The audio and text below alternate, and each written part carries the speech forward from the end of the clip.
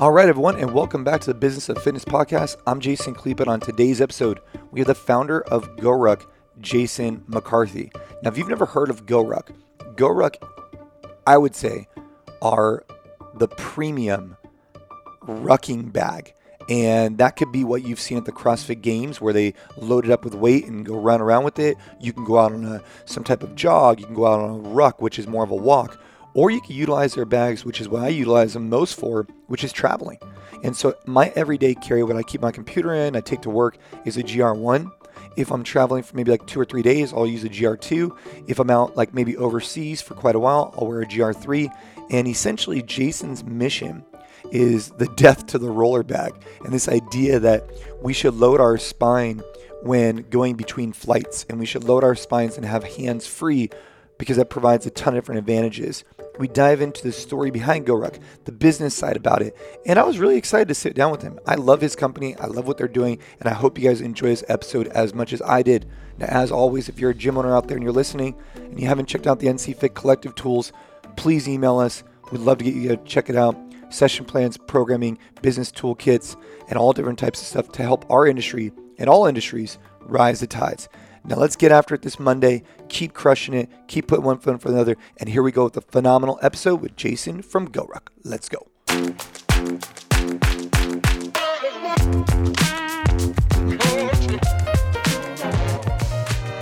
All right, everybody, and welcome back to the Business of Fitness podcast. I am here with Jason, who's the founder of GORUCK. We already introed him earlier. And Jason, I thank you for taking the time, and I want to dive into your business. So, you started a company called GORUCK, which makes rucks, packs. I want to know a little bit more about what rucking is, but how did you start the company? What's the background for it? A lot of people who listen to this show, they're interested in starting their own business, but they're not quite sure what to get into. You kind of fell into something that you were passionate about that kind of taught you a lot about who you are, right? These packs, these rucks that you went on. I want to know more about the background, man. Tell us, how did GORUCK get started? What was your background to start this company? Yeah, so most directly, my background was in Army Special Forces. So I joined up after 9/11 because of 9/11, went through a lot of training, and then ultimately deployed to Iraq and Africa and a little bit of time in Europe as well. And so if you want to start a business, you need to do what you know, right? I mean, you probably could have been a great day trader, as you talked about in your stuff. You could have sold catch up to the lady with white gloves on, catch up popsicle and all that stuff. Yeah. But you need to do something that you know and that you're really passionate about. You need to have both of those. So for me, what I knew about from the Army was I knew what it meant to carry load, like to carry a load on your back, to ruck, if you will.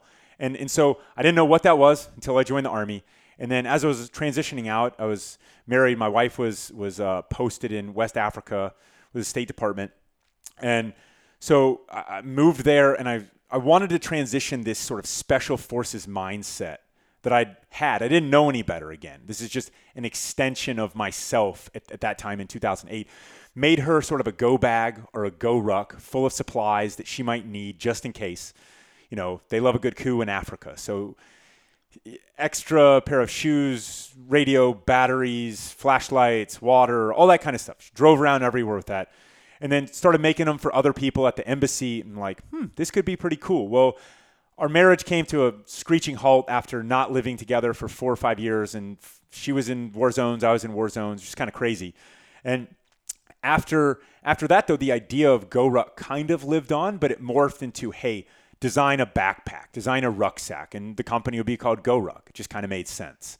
Clicked, felt right, And so that was a really long process because I didn't know anything about manufacturing. I wasn't just sitting on money. I didn't know anything about business.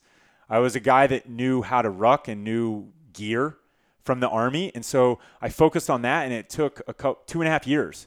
Found a design team in Bozeman, Montana to help because I placed an ad in Craigslist, New York City. Whoa. Just all crazy stuff like this. Let me pause you for a second. So, okay.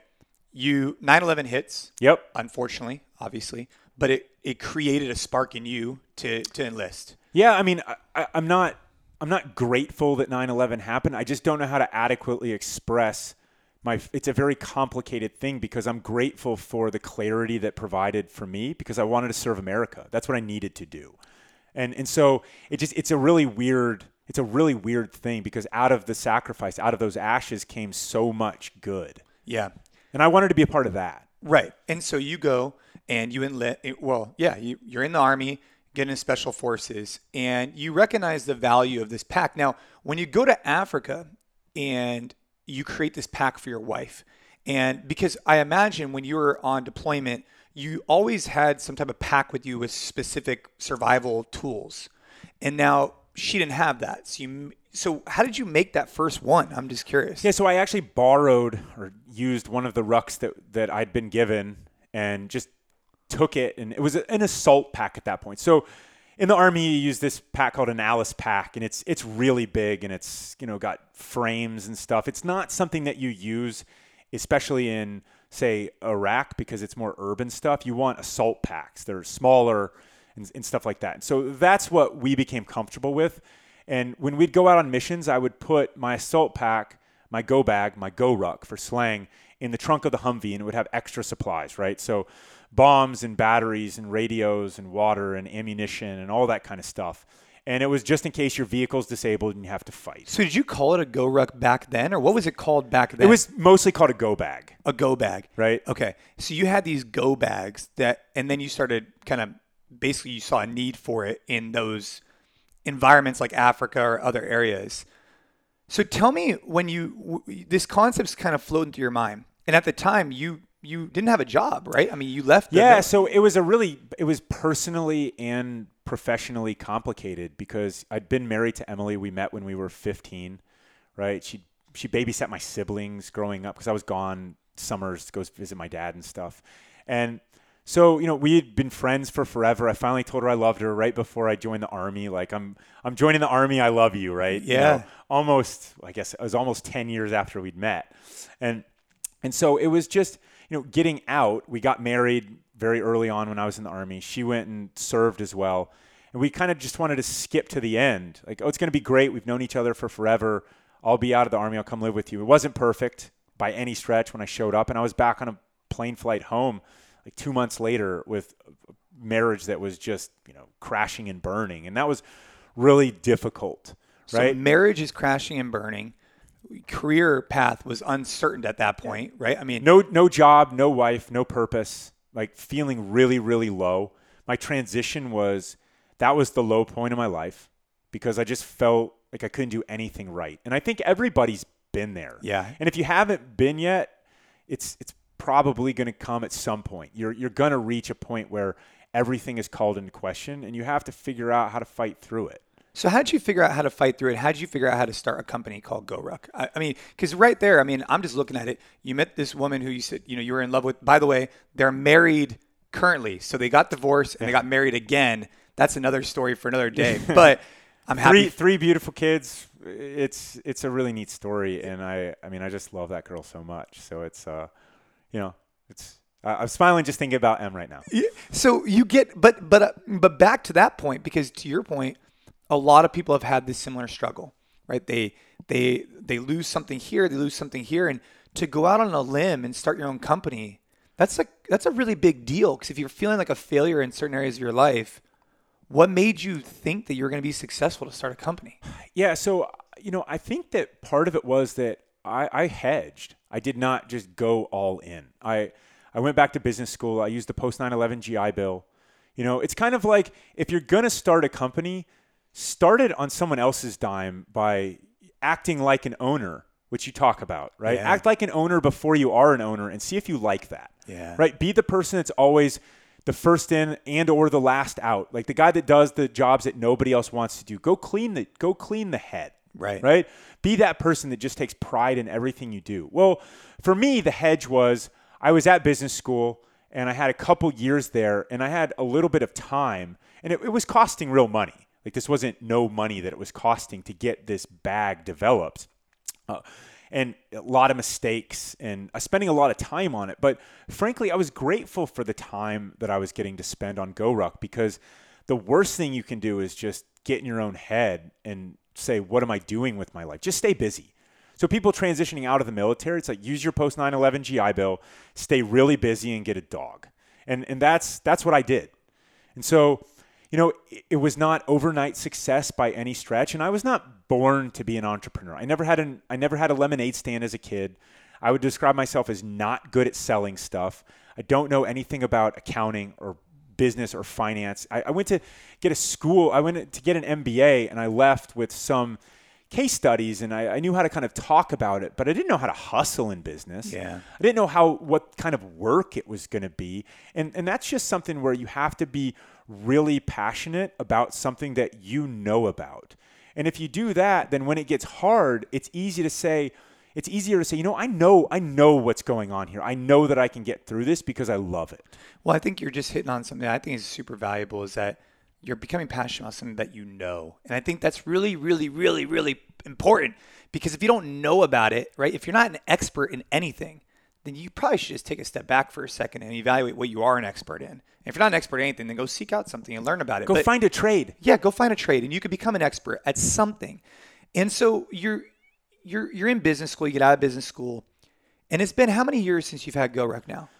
So that was, quick timeline, officially started GORUCK in I think February of 2008. So early, and I was still in the Army at that time. I still had that year to go, and spent that time kind of designing and napkin sketching and stuff like that. What this bag because it transitioned from, hey, we're going to fill a bag with stuff and make it a go bag, GORUCK, to we're going to design our own rucksack, right?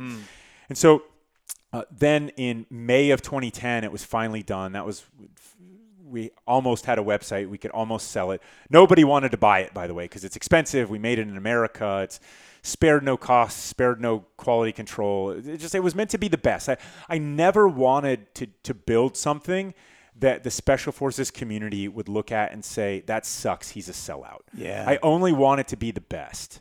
And that's like that. I had nightmares about that. That was like the fear of letting that community down in any way, because that's where I learned so much about a way of life that I want to live for the rest of my life, where it's not about you, it's about the person to your left and the person to your right. It's about a community of people that you just love, that you'll do anything for. And I just refused to let them down. And so nobody wanted to buy it. Started the GORUCK Challenge in September of 2010. And I thought that it would basically be me with my camera, which it was, and a small group of crazies. And all I would do is take pictures and show the rucks in use. I didn't know anything about Google AdWords. I didn't know anything about Facebook ads or social media. I mean, you don't do that stuff. This is also 2010. Yeah, it was a little early. It's a little early, and I didn't even really want to do that stuff, right? I wanted it to be a meritocracy of, I've got this great product, build it and they'll come. Guess what? They didn't come. So, like all good things come to those who wait, after everyone that's done hustling gets theirs first. And I had to go out and hustle, and that turned into also falling back on what I knew. And what I knew was how to train and how to build a team, because that's what we did in the Army. We worked by, with, and through local partner forces to achieve our desired end state. Right? Yeah. So we worked with the police force in Nasiriyah in Iraq, and worked by, with, and through them, went out with them on missions, taught them how to keep the peace in town, taught them best practices. And the goal was to work ourselves out of a job. And through that, you build a lot of rapport. You build a lot of trust with them. They trust you, you trust them. You don't trust them as much as you trust your own team, of course, because that's like blood family. But you have to learn what that is, that trust that you have with others. And so the GORUCK Challenge became a small slice of the training that we would go through, where there's a Special Forces guy, and he's in charge of, he's the leader, if you will. And his job is to build a team out of the people who show up. And what I did not expect was the impact that event would have on people. They would overcome adversity. They would learn about someone who had been in the military. I mean, how often do you get to spend 12 hours with a Navy SEAL or a Green Beret or something like that and ask them anything about their service? Ask them, tear down these walls between the military and the civilian worlds. And so that became kind of the vessel of the experience, became tied with the product, and the community was built around that. And that's what we've been doing ever since. It's a unique way to build a business. And I don't know that, I mean, without the GORUCK Challenge, without that, I probably wouldn't be around, because I really just had no interest in just being a things business. It was kind of a step of I'd put a little bit of money down to get a prototype for a ruck. And then it's like, oh, this isn't quite right. Got to get another prototype. And this is incremental. This wasn't, I raised $1 million and I started and I said, all right, I've got $1 million. I'm going to run this until it's gone. Yeah, I'm a Facebook addict. And what I like about GORUCK, and I think a lot of the gym owners or small business owners can appreciate this, is that you didn't take on a bunch of outside funding and go out and do huge Facebook ads. You've really built it from the ground up with the community and the culture in mind.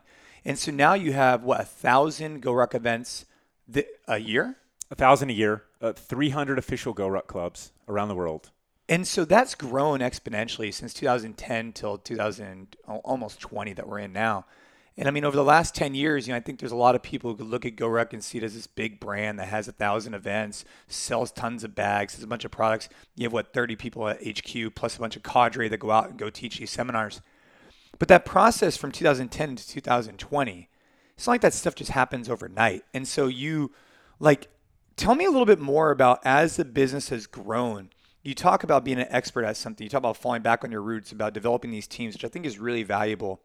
But as the business has grown, what have you had to delegate out? What have you had to learn about business? Because I think that you look like an operator, right? You're a guy who likes good product, is American, whatever. You align with certain cultures.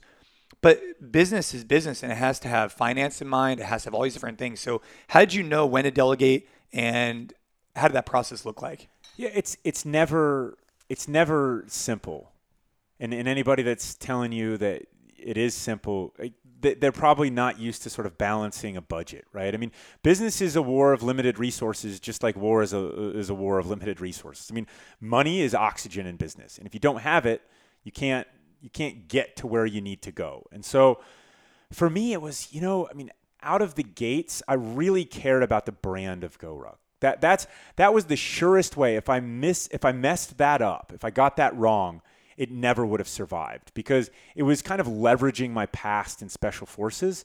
And if I would have alienated that community, I wouldn't have felt good about it, first off, and it would have died. So I've always been, no detail was too small on that front. And then on the new product development front, that took some time to really develop the confidence in. And there's a lot of people out there, they're like, how do I become a better leader? How do I become more confident? And even if you don't want to say that publicly, everybody thinks about that. I mean, you do, I do, everybody, right? Yeah. How do I become a better leader for my team? How do I grow confidence in this? Well, first off, you have to keep doing more of it, and you have to be willing to fail, and you have to be willing to fail fast and pick yourself up and try again. And so a lot of it was the new product stuff. That took a little bit longer to where I really felt comfortable seeing. I always knew how stuff would fail, but figuring out how to evolve something or adapt it over time it just takes time. So building one thing in an R&D environment is a lot different than when they bring it to scale manufacturing and they want to make 1,000 or 2,000 or 3,000. Yeah. How does that process even work? I mean, how do you start identifying? So I imagine getting this done on scale and utilizing different warehouses, and now you have people that ship out your products. You have people that manufacture your products. You have at-home base for all these different events. I mean, how does that?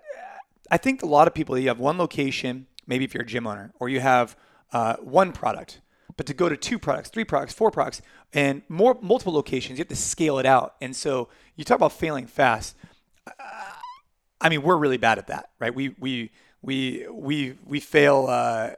We haven't done it as well, especially with our staff, right? If someone's not working out, we let them stay on for too long. I mean, what does that process look like for you? I mean, if you had these things where you failed too slow, or an example of failing fast, like I'm curious to dive into that more. Yeah. So, I mean, an example of failing fast is we built an obstacle course in 2013. It cost us hundreds of thousands of dollars.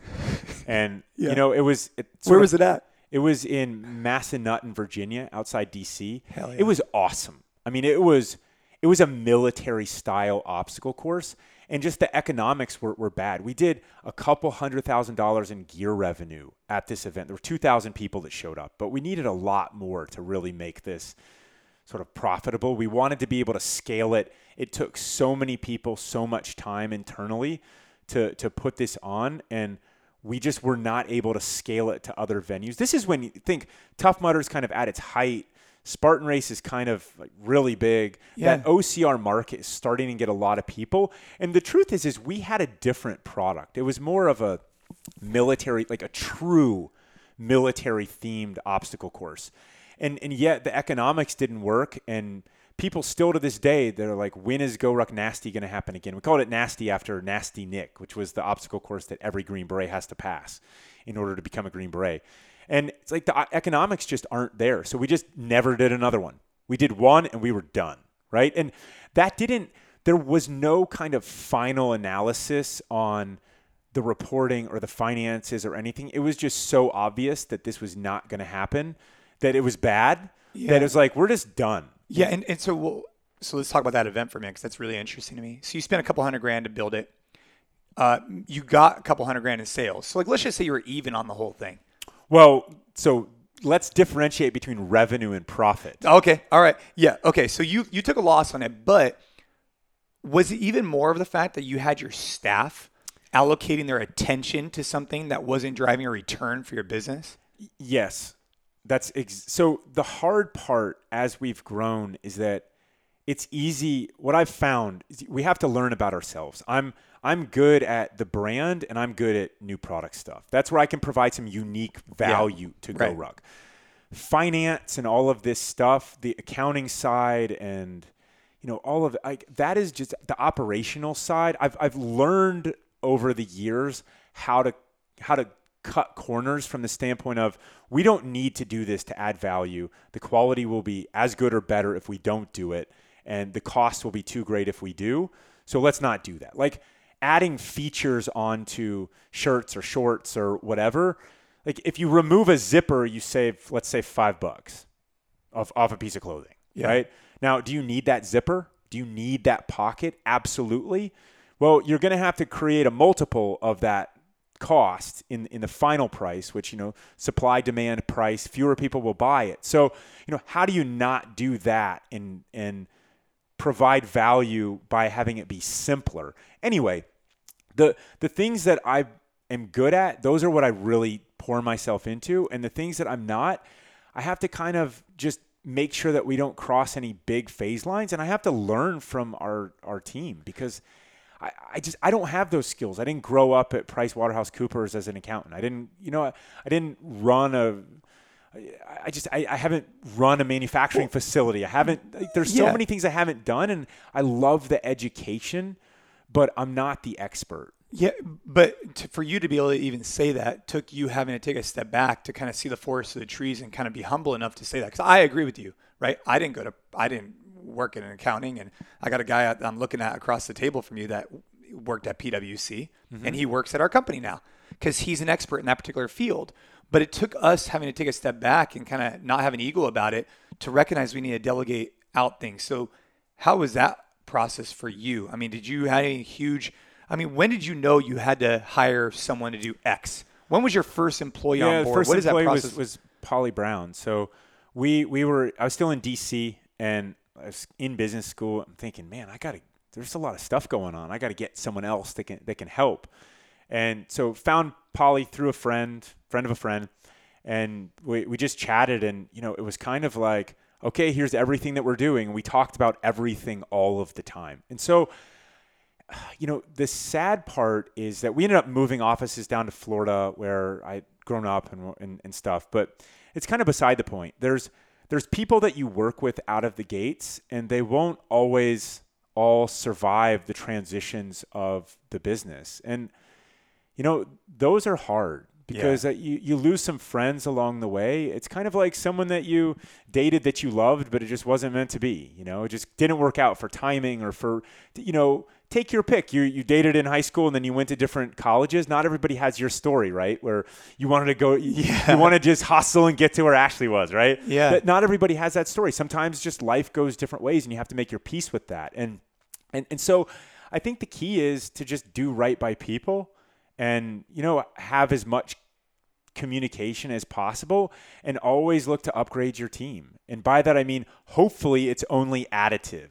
You're only saying, now I need to I need to allocate a salary to this job that's really important. And you'll take a big step up in your accounting or whatever, but just realize that that money is coming out of marketing, which might help with growth. And so for me, the hard part is I don't really want to ever hire an accountant. I don't ever want to hire someone that wants to do that type of stuff. Now, if they listen to this, I mean, I love our team, right? Yeah. It's just I am more interested in new product and getting the message out there and building the brand, and that stuff's really fun because it connects us with people. Yeah. But if you don't have a sound business, you're going to fail. If you don't have a team that complements you, you're going to fail.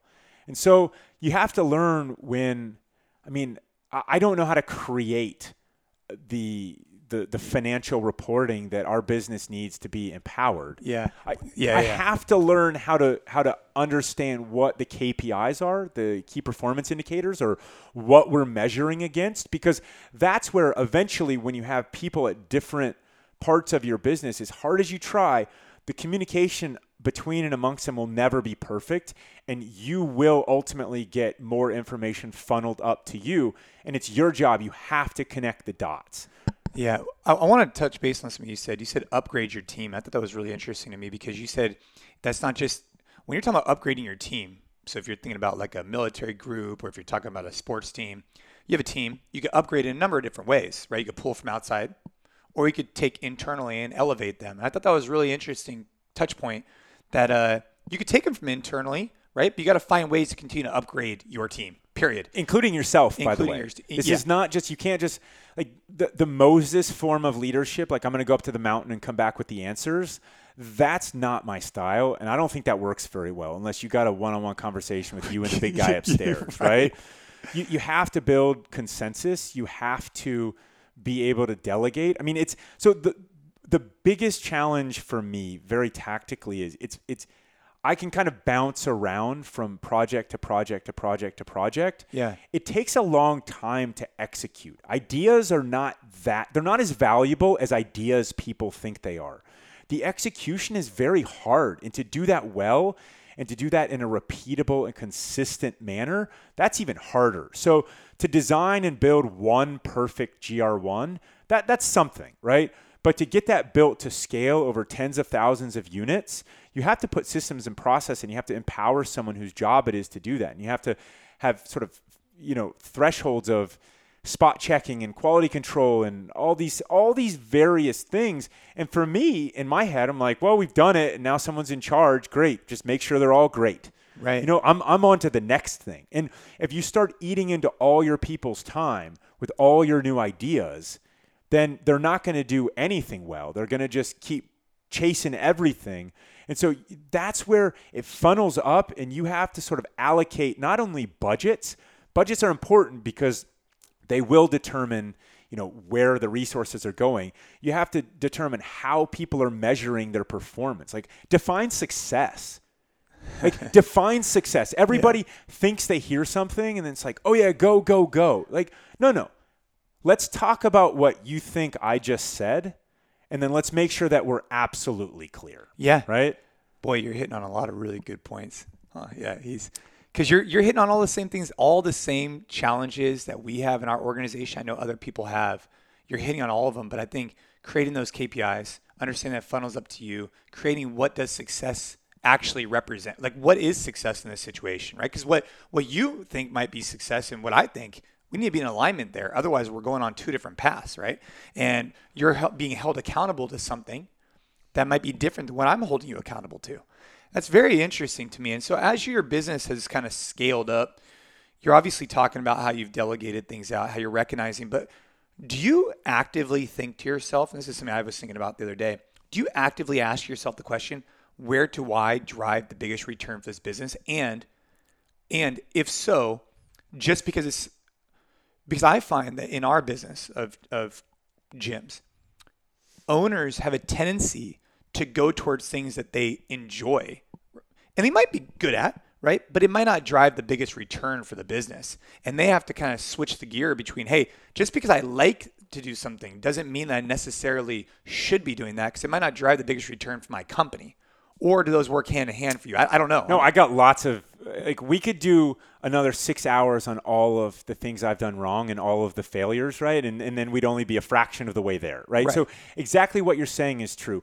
I love the community. I love the people of GORUCK. I mean, that's what fills me up. When someone gains empowerment or someone, my favorite stories are always, because our events have men and women, and it's kind of just one big team. And a lot of times you get people and they'll count out the small people, or they'll count out, the underdogs, if you will. They're not as big and strong as I am. Well, then it's 3 a.m. and that person's the one that's got the better plan, that's organizing people. It's usually the smallest girl there or something like that. And it's just all these big guys that think that they can just they can just pull a tractor through life. That's really hard. You need motivation. You need a plan. You need someone who's a leader. And I love it when the underdog emerges. And those are the feelings that I get from our events and from our community of weight loss and empowerment and all that stuff. So I have really poured my heart into the event side of the business. And as I take a step back and I start to look at things as a business, events is kind of flatlined for us. Like we're at 35, 40,000 participants a year through our events. Which is a lot. Which is great. Right. But it's 9% of our revenue. Right. And we are first and foremost fueled by great products, whether it's the rucksacks or the footwear or the apparel. And I have to dedicate more time to that and less time, in some ways, less time to making sure that we have 2,000 events a year in 3 years. Like that's not what that is meant to be for us, as important as it is. Now, we would love to see more people rucking in their neighborhoods. So there is still that, I believe in activity and community. America needs a lot more of that with some leadership thrown in from people. Like when someone gets up there like JFK style and says, do something for this country, empower people to do more where they are, and they will respond to that. That's how America works. And we're missing that right now. And I want our community to be part of that solution. And so yet, as a business, we have to continue to innovate on the product side as well, or else we won't get to do that stuff. We won't have a voice because we'll still be really small fries in the grand scheme of things. Yeah. Well, you just said, I just hope that any gym owner in particular, if you're spending hours and hours and hours programming for your gym, or you're spending 8 hours a day coaching, you just got to take a deep dive and just ask yourself, hey, is this driving return for our business? And even though, Jason, you lead to a really incredible perspective. When you look at your overarching revenue, 9% is built up by events, yet that is the thing that you are most passionate about because you're true to who you are. But as a business, you need to recognize that 91% of your revenue comes from something else. And so if you're oblivious to that fact, then you're never going to grow and develop. Just like a gym owner who just wants to program all the time or just wants to coach all the time. I get it. Dude, you have to mentor your other coaches. You have to make sure, like what I see you do. We popped in on a couple gyms. Yes, you're just sort of checking in on people. It also makes you more accessible. It makes you more, hey, he cares. Presence implies interest. You show up, people are like, oh, wow, cool, right? Got it, And so that role has to shift. And sometimes you have to break your own bad habits or your own habits. And so for us in the early days, events were that thing where we would launch more events because I also needed the money, right? So if I launch an event and it's 10 months out and people sign up for that, and I get that money today, of course, you're not supposed to spend it. And in the early days, of course, I did. Yeah, of course. Because I had to put down payments on rucksacks that I needed to sell in 3 months, right? Or 4 months, whatever. That's where we were at the relationship between the events and the gear. And so events is really what allowed me to retain most of the ownership of GORUCK and to not go out and chase dollars in order to fuel growth. And so that was a dependency that took years. So I talked about failing fast earlier. I didn't fail fast in that mindset enough. And that's cost us. And now it's going back to the beginning almost and saying, how do we figure out how to get more new products out there faster and more consistently across different types of products, training category stuff, women's stuff like that. And then how to finance it. What are terms on, the stuff that you order, and can you afford it? And then you're getting into, cash flow analysis and all that stuff. And that's where I can't do that stuff. It's not I can look at it and I can sort of help prioritize and work with teams on budgets, but there's other people that are 1,000 times smarter than I am on our team that are just vital to our success. What's really unique about this is when we sit down with people from any industry, everybody in business has similar challenges, and you're just sharing it from a different light. You're talking about how you start off with these events and you shift to the product. I think it's really, really, really helpful. And I hope that if you're a small business owner out there and you're listening to this, that you take what he's saying to heart, because I wish that we had failed faster for myself sooner to kind of focus on other areas of the business. Because had I just stayed in the weeds for so much, I was in the weeds for so long, coaching all the classes. But when you're coaching all the classes all day, there's no one that's there to kind of focus on building the business as a whole. And that becomes really challenging. Now, there's a fine line with that, right? You want to make sure your product is great. You want to make sure you have culture through your events. We're not saying that, but you just got to know when the right time is to start delegating some of that out so you can focus on the bigger picture. Now, Jason, I really appreciate your time. You have thousands, events, you have clubs, you have, a brick and mortar, you have your office, you have all your different bags, which I'm a huge advocate for, right? Just so you guys are aware, as a business owner, I travel a lot. I rock the GR1 as my daily carry. GR2 is my go-to for airplanes and travel like that. And I have a rucker also for I want to go out with a 20, 30 pound plate in the back. Where could people find more information about you, the company, and just GORUCK in general? Because it's just GORUCK. I mean, if you Google GORUCK, GORUCK, our website will come up. We're on social. We play that stuff like the universe does. So, there's lots to it. There's different parts. There's more. The things are sort of more front and center on the website. The events are also there. There's rucking education and stuff. I mean, there's a lot of layers to this, and we're kind of working to focus for people and segment it out a little bit more. But there's a lot there. So thanks for the opportunity for the long form here, because it does require some explanation. Yeah, I mean, the business of GORUCK is an exceptional story from a true path that was created out of passion and seeing a void that was needed. And now we're just trying to get more people to, stop just only exercising, but also just move more with a pack or a load on their back, which is more rucking in this concept. And so I can't wait to continue to see these things grow. I can't wait to see more people utilizing them at airports, wearing these rucks, using the stairs, walking more. Lose the roll bag, and build their business. So thank you for your time today, Jason. And guys, I hope everybody has a phenomenal day.